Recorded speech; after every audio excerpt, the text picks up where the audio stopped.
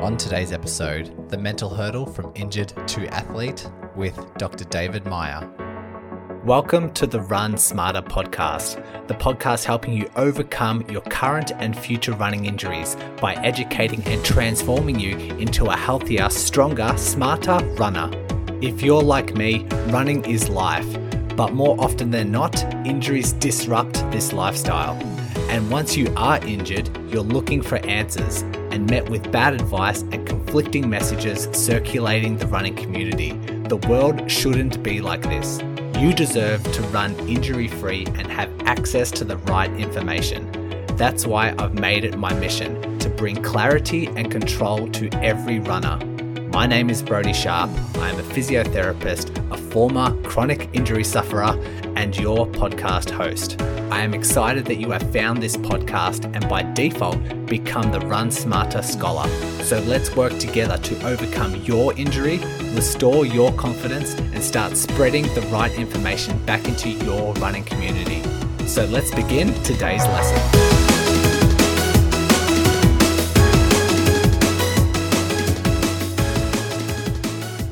Welcome back. At the time of recording, my business signs got placed up on the walls yesterday, so I'm super pumped about that. I'll definitely put something up on social media. There is a big glass, really crisp looking sign that says the Run Smarter Physiotherapy Clinic with the lovely man running over the book logo. And I have one placed in what is now my treatment room / podcast studio room, and there's one placed in what will be the rehab gym, and love the outcome of it. And so yeah, I'll definitely share that out. I think last time we spoke, I mentioned that I was having just a little bit of discomfort on the inside of my knee when I was going running, and it was like a 1 out of 10 pain that lasted maybe 2 minutes, 1 to 2 minutes during my run. So decided not to do any long runs and increase the frequency but decrease the duration. And so ran about 4Ks, but most days. And as of yesterday, totally pain-free during my 4K run. And today, absolutely pain-free during my 5K run. And so I'll slowly get back into my usual routine, but keep you guys updated. That's just a nice little, maybe a little lesson if you are managing an injury yourself and struggling to increase your mileage and you're running 2 or 3 times a week. Try spreading it out over multiple days, and so you're running shorter but running more frequently. Maybe that's a little tip that you can try out yourself and see how symptoms behave. David Meyer reached out to me and said, hey, I've got like this book, this website. I'd love to jump on your podcast if you want to have me. And so checked him out, checked out a few of his other previous interviews. And his book on Amazon is titled Injured to Elite, a guide to empowering yourself to transform your life after injury. He's a PT. He was the medical and rehab coordinator for the St. Louis Cardinals, which I know anyone who's listening in the US, which I know is a lot of you, might be really excited to hear that, but I don't think it's going to really strike a chord here over in Australia.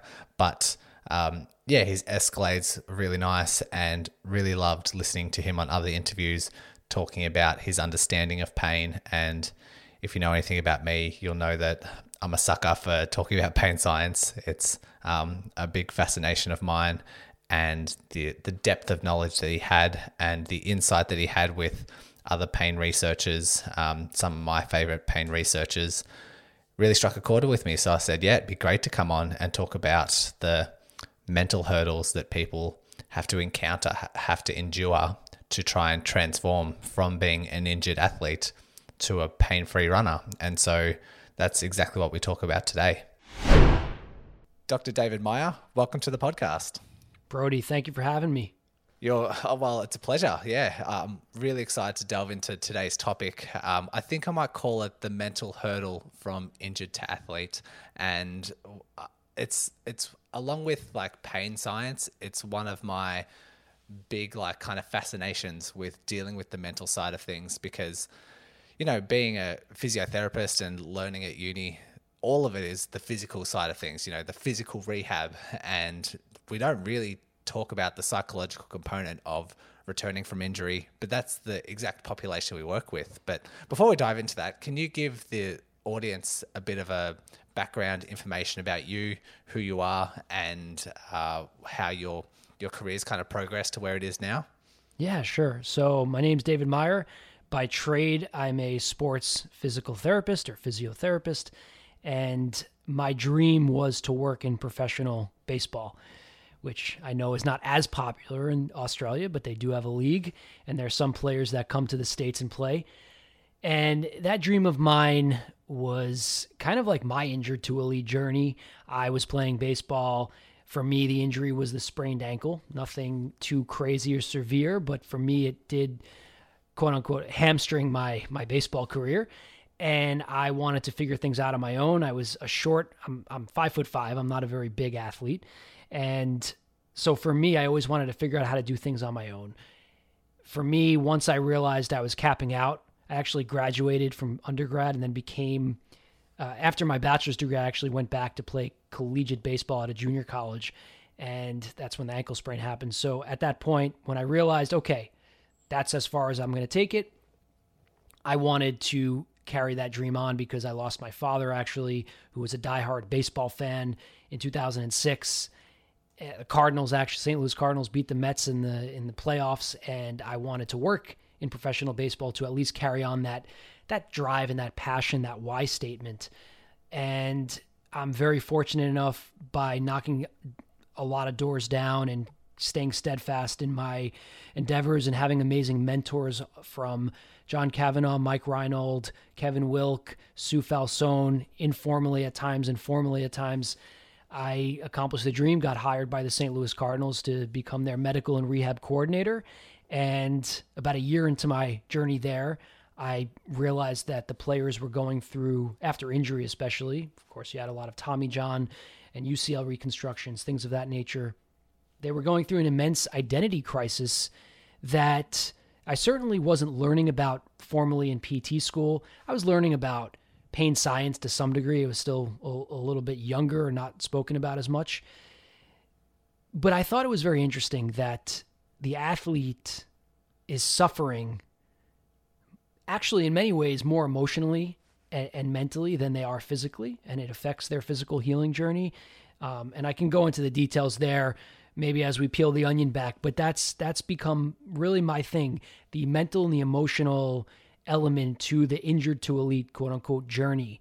And wrote a book on it, Injured to Elite, started a podcast that features people's journey, really capturing that element of it, and now creating a process for those to go through rehab with this added element, this integrated piece.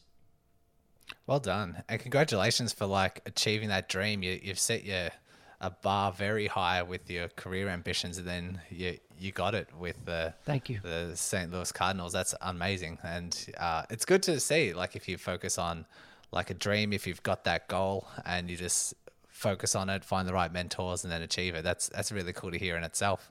How soon into working with these athletes did you kind of appreciate the importance of the emotional, psychological side of injury? Because like we say, we don't really look at it too much.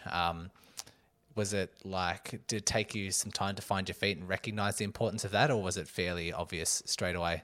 So I should preface it, I was a psych major. I always loved psychology. I think I stole by accident the collected papers by Freud when I was in undergrad.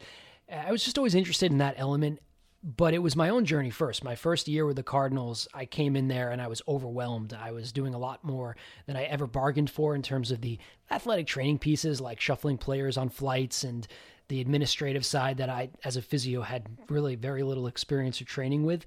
And I was, talk about mindfulness. I needed to kind of reset myself there. I think towards the end of my first year, I had a player on the training room table. He was between 6 and 12 months out of Tommy John rehab, and it was going okay. It wasn't going great for him. I had a bunch of players in the training room, a bunch of players in the gym area, some players throwing on the field. And here he was sitting there, and I can tell as an intuitive empath that he wasn't feeling right mentally. And like we do in a high volume clinic in the States, at least, we pep our patient up, we give them the superficial, we try and get the show on the road, and be supportive still. And I did that, but I also thought and felt that something was off.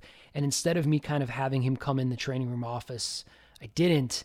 And about 6 months later, three to 6 months later, when he kind of left the rehab group, was with a team in the minor leagues, I came in one day to the facility and I found out that this player, thank God, unsuccessfully attempted suicide, in like a really serious attempt, very, very dire circumstance. And actually his roommate, who was in the rehab group, saved his life. And that had a profound impact on me. My eyes bolted open when I was hearing that from the farm director with the Cardinals, and I was sitting there saying to myself, oh my God, I was there. I felt it. There was something else maybe I could have done. So my career going forward with the Cardinals, I think I went through a burnout phase, which you're mentioning about my goal and dream. It comes with a cost. And for me, it was burnout. And I don't know if I'm quite through that, but I decided to take a different approach in at least, it wasn't right away, but it was slowly manifesting into a different ideology and how I can help these young athletes and these developing athletes. And it took about 3 to 5 years after that for me to get to a point where I'm thinking about writing a book and featuring people on a podcast and being a disruptor, so to speak. Yeah. Like the type of population that you're working with would be like, just because it's so professional, it's such like a high level, there's like tangents it's very hard to relate to, like being in the public eye and like having an immense amount of like relying on this career, like your physical performance as your income, and like there being a lot of amount of money with like contracts and things like that. And I tend to think that there would be some crossover when it comes to the injured to athlete that recreational runners, the listeners of this podcast, can relate to. And you mentioned identity crisis at the start. You noticed that there was an identity crisis when these athletes were injured. And I did in the past. I've talked to Carrie Cheadle, who was the author of Rebound, and she often talked about runners when they're injured having an identity crisis as well, because they see themselves as a runner. They tell their friends they're a runner and they love being a runner, having that identity. And then when they're injured and they can't run and they have to spend a couple of weeks or even several months off running, or they have to cancel their marathon preparations, and that identity starts to be put into question, in their minds anyway. When you talk about identity crisis, is it the same kind of thing? Is it the same, like they are in the public eye as an athlete, and then when they're injured, they no longer see themselves as an athlete? Or do you have a different take on things? It's an interesting comparison because there is similarities and there's differences. And the athlete I was mentioning signed for some bonus money coming in as a drafted player, but at the same time, the team could move forward rather quickly. That player also came from a socioeconomic place where the family was riding high on make it to the big leagues and sign a contract one day. So that's a lot of pressure. And I think there's similarities in the sense of that individual sees themselves as baseball player, maybe even first, just like a runner might prioritize running over a lot of things in their life. But the professional athlete's been competing for so long in their life at that point where they don't really know anything different. A lot of runners that are recreational runners have chosen that pathway, and many times it's an outlet for them. It's something that they love so much, and actually at times when they lose the ability to run, it affects them in sometimes a more powerful way than it does an athlete who sometimes needs a break, that's playing professionally, and it almost, they lose their mojo. So I think that's the compare and the contrast. What I found though is we all kind of maintain, no matter what, even if we're a physiotherapist like myself that worked in professional baseball, I think that our identity whether it's a runner, a ball player, that never leaves us, and it evolves.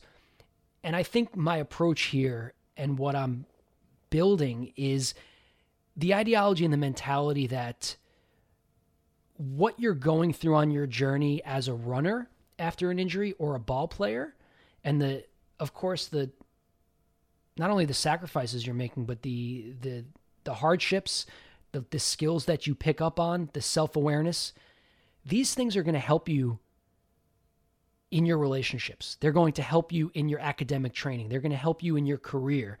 It's representative and symbolic of you, the person. And I think for a runner who's chosen to run, when they learn about using a mental skill, mindfulness, training their proximal hamstring differently or using their core differently, well, they're leveling up as a human being. And I think that's what I've learned from peak performers that are not signed to a contract. They're looking to get the most out of life. They're looking to be their best. So I look at the injury as, okay, well, this is going to affect your running time. It's going to affect your training block. But how about this? This is actually another level to your life and and as it pertains to your running career, a challenge that every runner is going to face. So that's, Is there, I'm just seeing like a runner being injured, and I was going to ask the question of like, what are some mindset limitations, some beliefs, mental limitations that could hinder their actual recovery, hinder their physical recovery, hinder their return back to sport. But it seems like what you're doing is you're almost reframing their outlook. Like when they're injured and unable to run or unable to run as fast as they want or as far as they want, they're maybe framing it a different way that's hindering their limitations. But it seems like you're changing that outlook or changing that narrative. Would that be how you would approach it? It's the underlying piece to it is helping them turn the page and create the rest of their story and let that story kind of leak out into the other domains of their lives to become even, leveling up the other elements of their life through the hardship and through the journey. So yes, it is kind of a narrative shift, but there are many mindset pieces that come in to the injury process that we see. I think with a runner, it's of course going to be, how do I get back to my schedule and how do I fix the injury? How do I fix the Achilles tendinopathy or the anterior knee pain or the hip impingement? How do I fix this? That's where I maybe digress a little bit from NOI, from Dr. Butler and Mosley, and I'm not really trying to reinvent the pain science paradigm. I've learned and worked with some of the best in the world that really have a far better understanding than I do on the neurophysiology and the nervous system element of pain. For me, I think there's this amazing window of opportunity when you're at what I call your time zero moment, your lowest point after your setback. It could be a mental setback too. I think this is a tremendous opportunity as a high performer, as a runner, as whatever athlete, to use that as fuel to personally develop outside of just even the running domain, because you're going to have to develop patience, because you're going to be impatient when you're injured and you can't train. You're going to have mood swings. Your emotions are going to get the best of you. These things are going to come up. And if you can utilize approaches, mindfulness with your rehab, well, then you're certainly going to be able to use that when you're maybe getting into an argument with your significant other, maybe when you're figuring out how do you get to the next level in your career. It's going to leak into that. And we just don't talk about it formally. So I've been accused of, well, he's trying to be like the Tony Robbins or the Gary Vee of the physical therapy space. And I'm like, yeah, maybe I do see it similarly, that our profession, whether in Australia or the States, has been around this thesis that we can fix injuries and we can fix people's pain. And I'm like, well, first of all, we can't because I'm not a lobotomist and we're not removing people's nervous system. So we're going to have pain. And then after that, I say, well, what is my identity? Who is David Meyer? I had this dream. I was a short dude and, I had my love for my father who loved sports. Like, what is the bigger picture for me? And for me, like, I can't just go to the grave knowing I just help people get through pain. I want to help people make transformation in their life. And how many times does that individual come to you, that runner? What are you running from? And then they think about it, and usually, well, I was obese and running changed my life. It changed my self-image. Or I went through a bad breakup and all I had was the ability to run. And then we know it means more than just the time. We know it means more than who you're competing against. It's your whole narrative, like you mentioned, Brody. And this is the underpinnings, I guess, of the book and the show and all that stuff. Like talking to injured runners constantly, like whether it's in like consults. Just quickly chiming in here to let you scholars know, I have just updated my 5-day injury prevention challenge. This is 1 email per day for 5 days, learning new concepts and diving into the science on how you can reduce your risk of injury. The sign up link is in the show notes, so fill in your details and I'll be waiting for you in email number 1 tomorrow. Or whether it's like just on social media, people reach out. I find it, some people really struggle when they are injured, and it's very tough when you're in pain and when you're not doing the stuff you love, when you're not doing the thing that is the only outlet for your like positive well-being. It's very hard to kind of focus on the positives or maybe reframe it in a way. Yeah. But if you're talking about, say, mindset is a good start, appreciating or recognizing these emotions, what would be some first steps, like some practical first steps? If someone's injured, if they're really down, if they want to get back to running, they're extremely frustrated with those mood swings like you were explaining, where can they start? What's some practical takeaways? There's a lot of the practical side too. So half of it is the narrative shift, the perspective. But then in my, I guess you can call it almost methodology or approach, there are mental skills, there are strategies, there are things that I do believe in heavily. So I've worked with a sports psychologist for the last year and a half who has his PhD from England, sports psych, and part of the requirements to get your CMPC through the Applied Sports Psychology Association here in the States. And I learned a lot from him because physiotherapists, especially here in the States, were not as psychologically informed, unfortunately. So for me, learning concepts like going deeper into those mood swings and leaning into those things, that wasn't really something that was taught to me in PT school. For me, I was taught integrate the family, figure out the cultural differences and make sure that you're aware of those to integrate educational pieces of your work with them.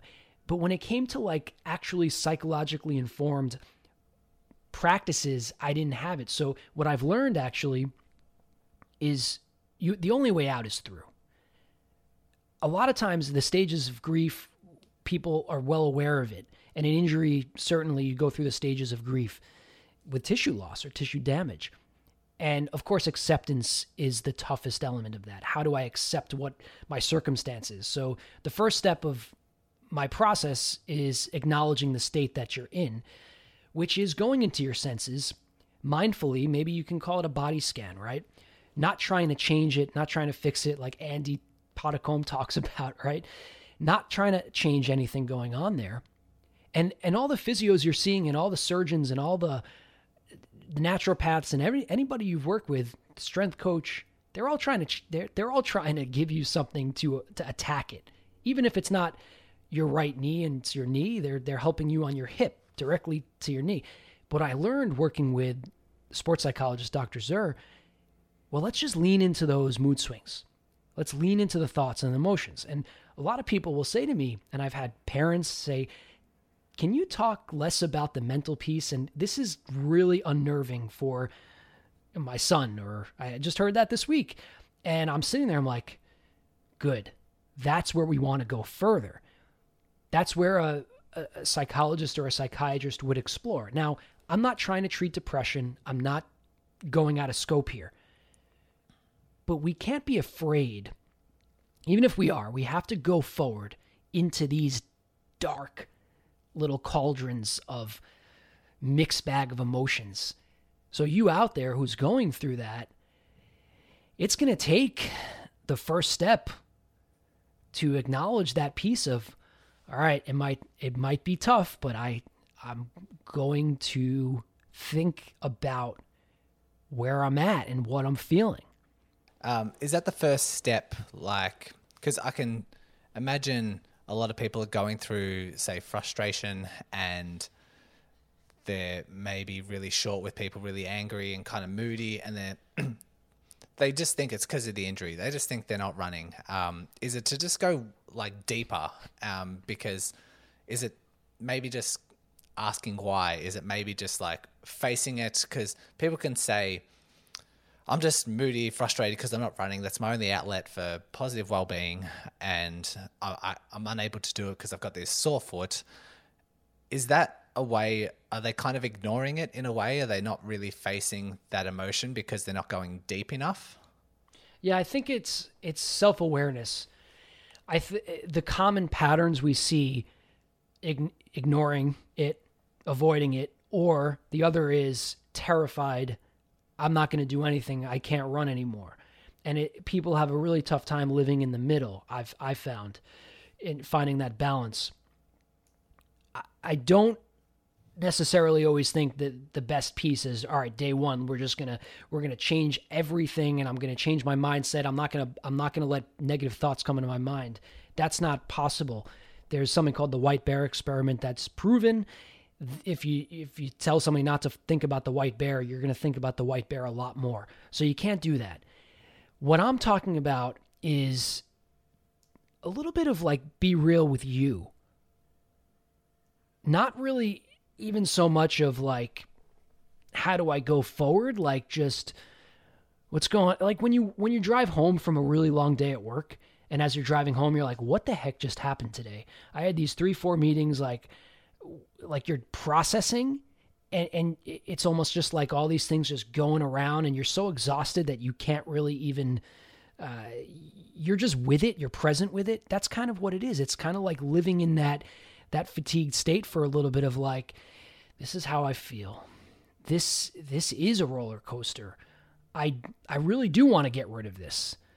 This is really crushing me right now.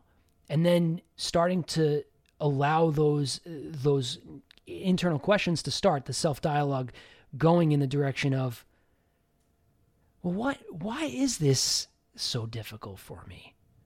Why is it affecting me emotionally so much, like you said? And then as you peel that, well, wait, why would it be so terrible if I lost a month of my training in the long term? What is it that it gives me on the short term? And then hopefully you can start to use a curiosity that's really taught in the mindfulness space to start to break through some of what you're going through. Because curiosity, psychiatrists have looked into it. It's an expansiveness. It's an openness. And when we're injured, we tend to feel closed off, constricted. Everything's tightening up around us, the body and our mind and our emotions and the swings. And so that curiosity can help to diffuse some of that and let your mind go in those different directions. Maybe not linear, like your mileage or your rehab process. The mind is not linear. And then I think if you then switch gears into what you're talking about before, about looking at the bigger picture, looking at you outside of just being a runner or an athlete, and looking at you as a person and using these sort of challenges as like opportunities. Okay, well, maybe now is an opportunity to strengthen like my weak links, or learn something about myself, or find other outlets that actually might be quite positive, so that I'm a bit more diverse next time that I can't run, or building up tendon capacity or power, or maybe there was a mistake that led to that injury, and learning from that injury and becoming not only just like a well-rounded runner, but a well-rounded athlete, a well-rounded person, and taking that big picture and having that different kind of focus on things. Would you say that comes next once you delve deep into those emotions, once you ask yourself why a couple of times and explore that with curiosity? Is it then taking that big step or looking at that bigger picture, or am I jumping a couple of steps there? Yeah, I kind of put that in as the last step. It's the last chapter of the book, finding higher purpose. It's really once you've kind of, because people need to go through the journey. And I think I've probably pushed people too quickly.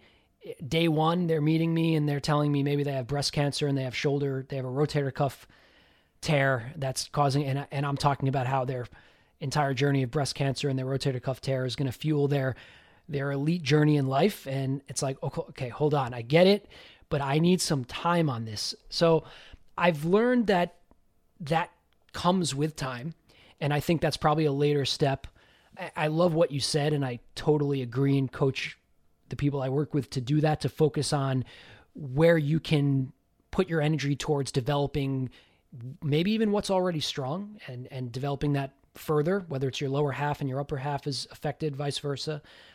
Working on using that self-understanding you have about your body to maybe even build up further resilience and change your regimen. I definitely think that's a huge piece. But then there's the piece of some of the studies like in mindfulness. And there was a study that showed increased dispositional mindfulness has been correlated to a decreased perception of pain. And I think it's Feisel. I'll get you the name of the author of the study. It was brought to me by one of my guests on the podcast, Dr. Judd Brewer, who wrote the book Unwinding Anxiety, psychiatrist, neuroscientist. And then I think about that. Well, if I can sell somebody on the idea that mindfulness is going to help maybe even your pain, not directly thinking about it that way, but ultimately, well, then what's mindfulness going to do for that person's own self-efficacy in other parts of their life and just their experience in life? And I'm not saying everybody's got to become Buddhist and go meditate and cross their legs and go do yoga. I'm not really, that's some of the things that I do enjoy, but it's just about if you can integrate some of these higher level processes mentally on a daily basis, it's hard to imagine that that's not going to help positively impact your life like pretty much right away.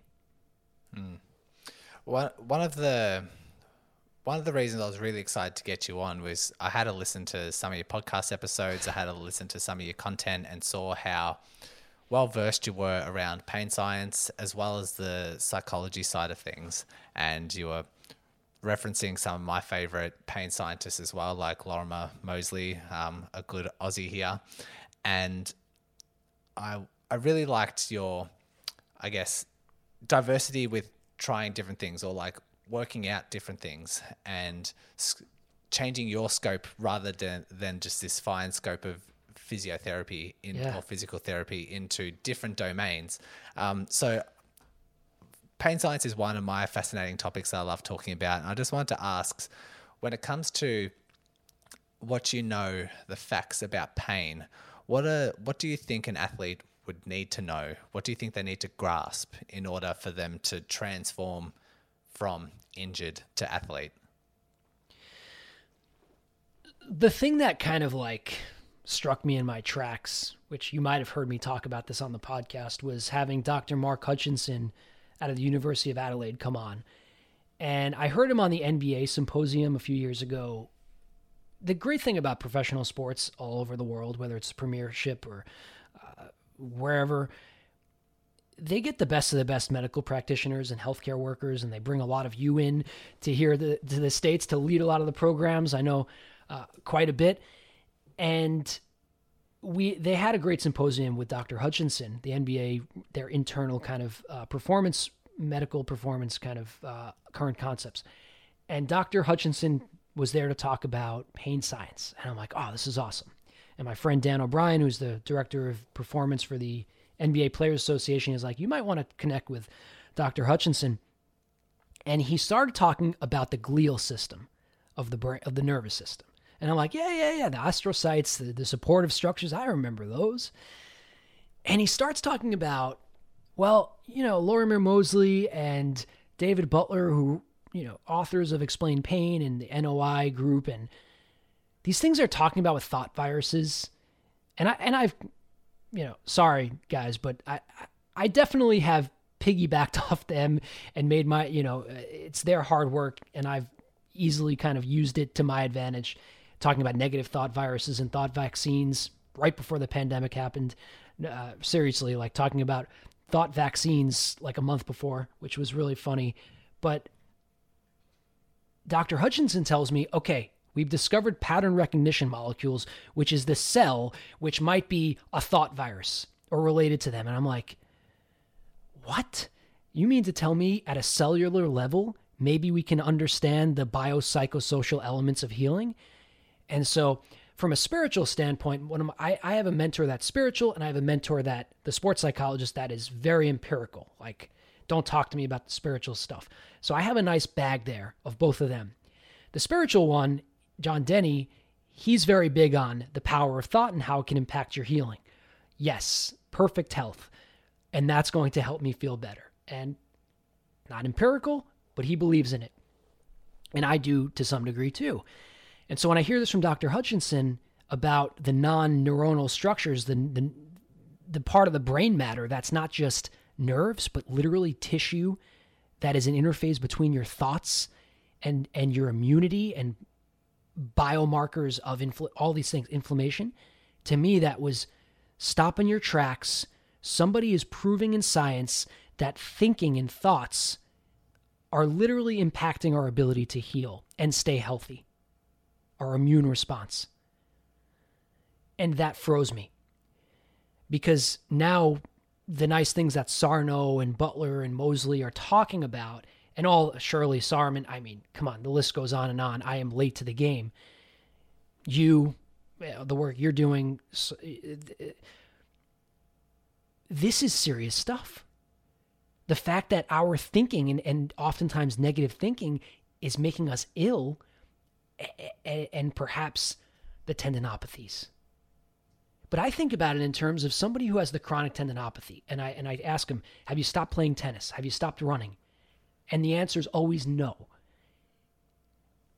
The thought of getting better, that's one thing. But what about the psychological side of why can't you take a deload and get to that point? At what point in time is pain science not even relevant? And this is kind of digressing from the initial part, but at what point in time do you go and say, all right, I need to understand what my addiction is to running or playing tennis, and I need to understand why I can't get to a point where maybe I'm okay with less. So those are the two sides of it. Number one, for the athlete, know that it's not just your nerves or your joints, it's actually your brain matter that interfaces with the rest of you that's impacting chronic pain especially. And then the second part is your pain, sure, is related to the injury to some degree, but if you're not addressing what led you to the injury, not just from a biomechanical perspective, but a training perspective and a lifestyle perspective, if that's not acknowledged as well, way before the pain even happened, then you have work to do there as well. I was just thinking to myself a couple of thoughts that people might have, and why the importance of narrative is so important when it comes to injuries. When we're talking about the bridging the gap between the thoughts and pain, and it seems like, you're kind of learning both sides of things, but then uncovering, like you say, that brain tissue has the capacity to, like, the thoughts are connected to the physical side of things. It's almost like bridging the gap, connecting the dots to a lot that we already know. And I know that when I was dealing with a lot of people with chronic pain, I noticed a very common pattern of where their thoughts straight away go when you talk about things, or if you talk about their family, or if you talk about sport on the weekend, immediately what they go to, they would find something negative about it, or they'd find like a doom and gloom, like their injuries. Catastrophize, Catastrophize, just have a negative outlook on a lot of things. maybe a history of anxiety, maybe a history of depression. Yes. And going on to develop this chronic pain, I've found that kind of pattern and was like, why is this the case? Why is there such a common link here? And that's an extreme example, I guess you could say, but it still applies to these minor cases of thoughts, narratives, doubts, fears, lacking confidence to return to certain, lack of confidence returning to pain-free running, or just if someone's injured and they think that they shouldn't be a runner, maybe my body's not built to be a runner, or maybe I'm only built to run short distances because every time I train for a marathon, my body breaks down. Maybe I'm just not cut out to run a marathon. Or when they're injured, they think it's because one leg's longer than the other, or they think it's because their glutes aren't firing, or they think it's because they have flat feet.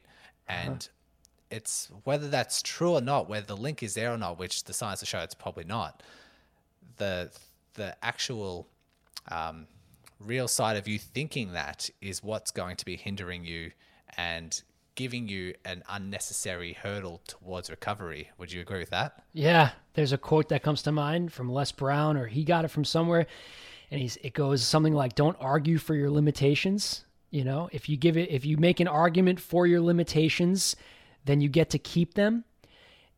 And I think that's really very much what you just said there.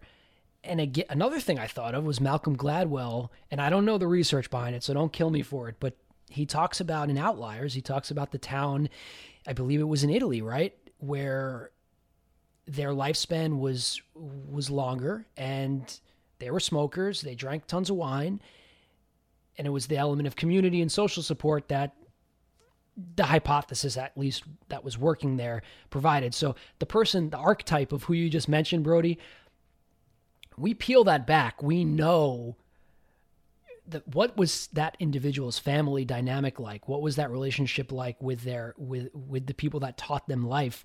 And what's that relationship like with people now? And you know that it's problematic. It's not all rainbow. I mean, it's not rainbow, sunshine, and butterflies for any of us in the world that I know, but you know that there is some kind of learned habitual way that person connects not only with themselves, but how they connect with others in the world, how they view themselves is based off of how they learned how to connect. So if the sky is always gray or the glass is always half empty, then we know that there's a learned pattern here, and it's tough. Many of your listeners are going to be that individual. And it doesn't make you less of a person. It doesn't make you screwed or wrong.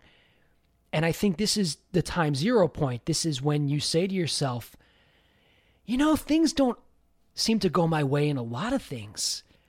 My career seems to always have problems. My relationships seem to it's always his or her fault. It's not about blaming yourself for that. But what if you just take a moment of saying, this pain sucks. Pain is not fun. I don't know many people that enjoy it besides Goggins. But perhaps there are some things that led you there that are not just the leg length. I mean, we know it's not the leg length discrepancy based off of the last episode, but maybe it's not even just biomechanical. That's actually a good point to make right there. The fact that so many might think it's the leg length and it's not. And well, then what is it? Is it the mental load? Load management is such a buzzword in professional sports. And I'm like, are you testing the mental load? And then they're like, oh yeah, well, we're looking at their sympathetic arousal. And I'm like, forget about that. Ask them how their relationship is. Ask them how their career is going. Just get a subjective understanding of the load this individual is experiencing with their experience. And if that is something that needs to shift, if that's there's a funny, I'm sorry to go on a rant, there's a YouTube video of a couple fighting, and there's a nail, I think, in one of their heads, and they're kind of, dancing around. It's, around the nail, the obvious that's right there. And they're not mentioning it. It's like, well, what's the nail in your head right now that you're not addressing? What is the piece in your life that is probably most at play in terms of that thinking pattern you have that is is impacting your healing? I have a career I hate and I run like the wind because I need something. Well, at some point you have to think about your career. I don't want to pretend or like create the illusion that I'm like a psychologist or anything, but when you're talking about delving deep into why you think certain ways or how you interpret certain situations, I think it's also good to remember that you are not your thoughts, you're not your ideas, because again, back to that identity sort of thing, people might not want to address it or why their outlook is so poor on a lot of things in a lot of situations because or they might just think it's who they are. They might just think, look, I'm just my family was like this is like my nationality kind of, or like how we deal with things culturally. This is just what we focus on. This is just who I am. But maybe just sort of unpeeling it a little bit and being a bit more honest with yourself and probably thinking that you're not your ideas, you're not your thoughts. You can like develop into something that's you can change the way that you interpret social situations or that you sort of deal with certain situations. It's not something that's ingrained in you. It's definitely a skill to change how you interpret environments and how you interpret circumstances. But yeah, there is the ability to change. There is some room there for improvement, improving yourself. And I think a lot of people can be quite fixed and think this is just who they are. Would you agree with that? I would. I never liked the traditional thinking in psychology, and even from learning from mentors who said, well, personality is totally enduring and it doesn't change. I never sat well with the idea that we can sell someone short. Maybe their recovery won't be great. Their prognosis is limited. I never believed in that. I always believed in, what if somebody can make an incredible transformation and make incredible change internally? I'd rather be proven wrong. And so I agree, Brody, 100% with what you just said. And another thing is we tend to give agency to our different body parts. We give agency. And what I mean by that is we give almost an identity to our injury, to our knee. The common thing we hear, I'm sure you've heard this, is just cut the leg off, cut the arm off. And it's almost like there's a detachment that they have from that part of their body. And Dr. Hutchinson talked to me about the fact that they were exploring this in research. And I think what you just said is we give agency to our way of thinking. I'm a negative person. I'm an anxious person. I think it's important to take a moment and realize that what's going on in your brain in many ways is happening autonomously, but our response to what happens autonomously, there is a window there. So your thoughts make up part of who you are, but they're not who you are. And you do have a window to respond to those thoughts. And that window just might be the injury that you have. Nice. How about when it comes to runners who really lack confidence or have anxiety about returning to running and flaring up an injury, and they just really struggle with the confidence side of things? Do you have any practical tips or mental processes they can go through in order to slowly rebuild that confidence? Yeah. There's 3 elements of intrinsic motivation that I'm sure you know about, but I'll go over it for the listeners. There's a theory called self-determination theory, which basically is when a practitioner asks a lot of questions to help that individual come to the answers. And I always think of the movie 40-Year-Old Virgin, when Steve Carell is hitting on the lady that works at the bookstore and just asking her constant questions of, how do I make you feel, blah, blah, blah. And, so that's the corny way of thinking about it. But the questions to ask yourself, or the 3 elements of intrinsic motivation to build confidence or anything on your journey, is your competency, your ability to feel efficacious in what you're doing; autonomy, which is your ability to choose that path to be responsible, and social support. For you to build your confidence after injury, as physios, when we're working with somebody, a lot of times we give the support. We help them feel confident because we're like, look what you did. You just did a straight leg raise, and now we can maybe work on a deadlift, and now we can whatever's next. And so we do good at that, but we don't do a great job at the autonomy piece.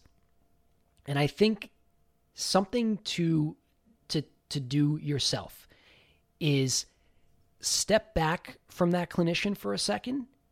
Be your own clinician. Take ownership right there in that moment. Take autonomy. Take the driver's seat.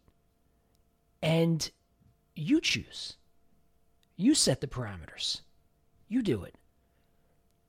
And I think as you feel more autonomous, as you feel independent, confidence is going to come. It's just like when you start walking and mommy or daddy is kind of holding you and you're doing it and you cry when you fall and you do all, but at some point in time, you chose to stand up. You chose to take a step. You didn't fall, and you did it again. I like that.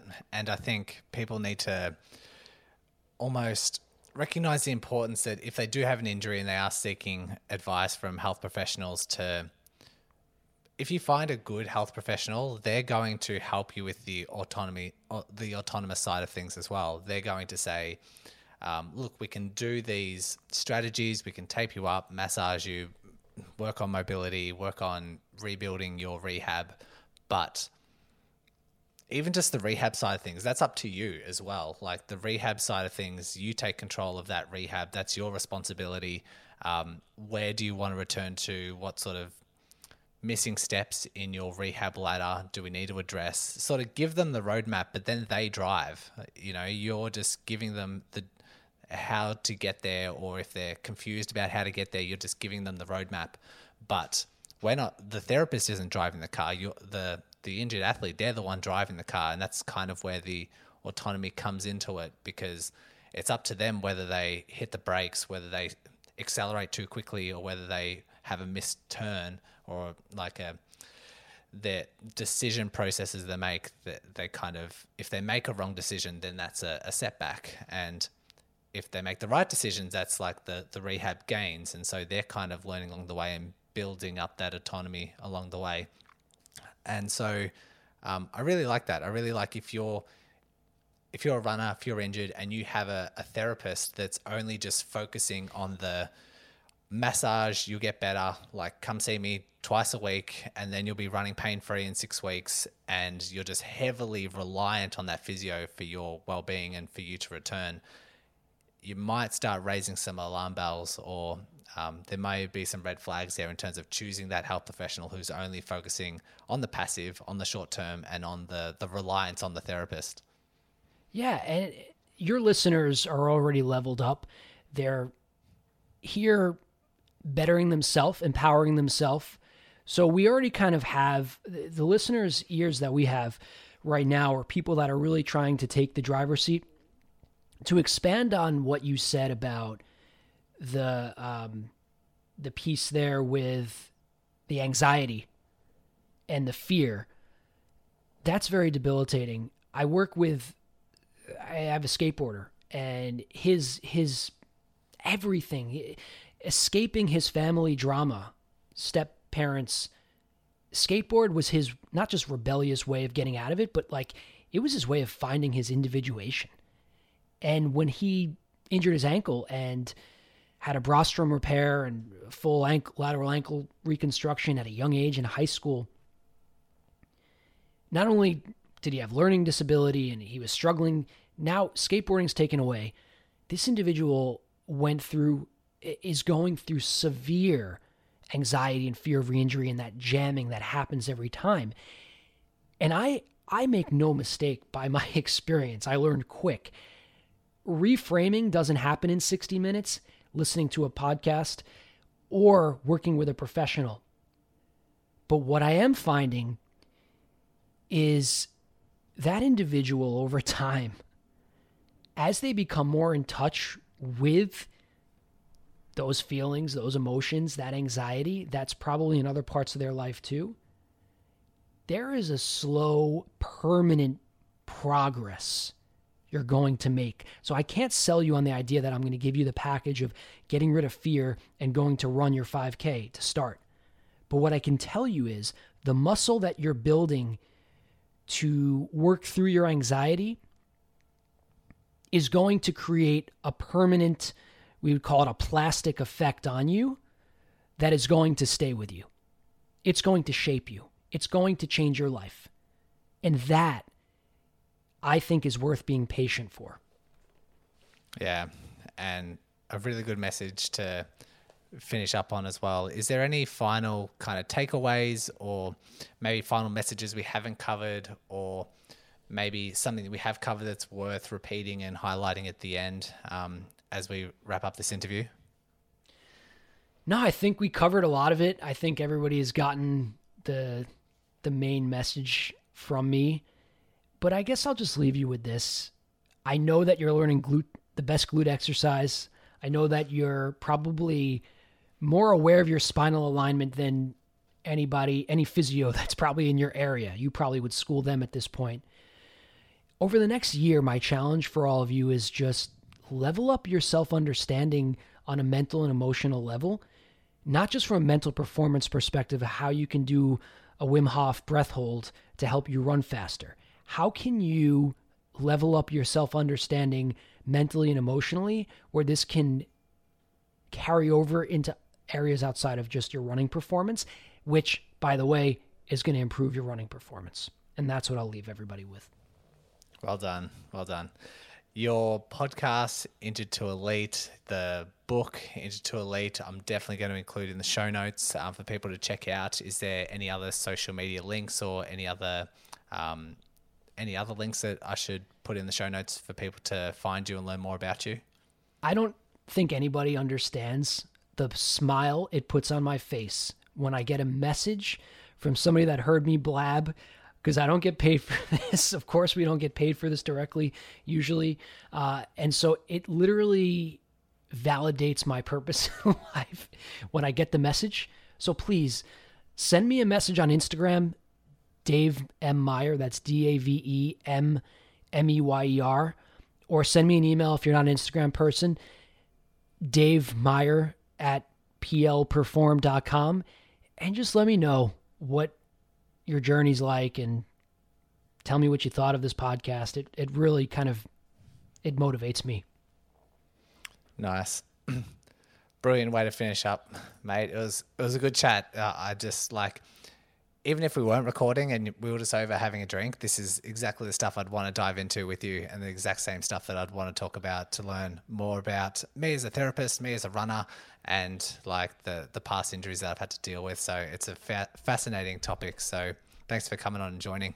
And that concludes another Run Smarter lesson. I hope you walk away from this episode feeling empowered and proud to be a Run Smarter scholar. Because when I think of runners like you who are listening, I think of runners who recognize the power of knowledge, who don't just learn, but implement these lessons, who are done with repeating the same injury cycle over and over again, who want to take an educated, active role in their rehab, who are looking for evidence-based long-term solutions and will not accept problematic quick fixes.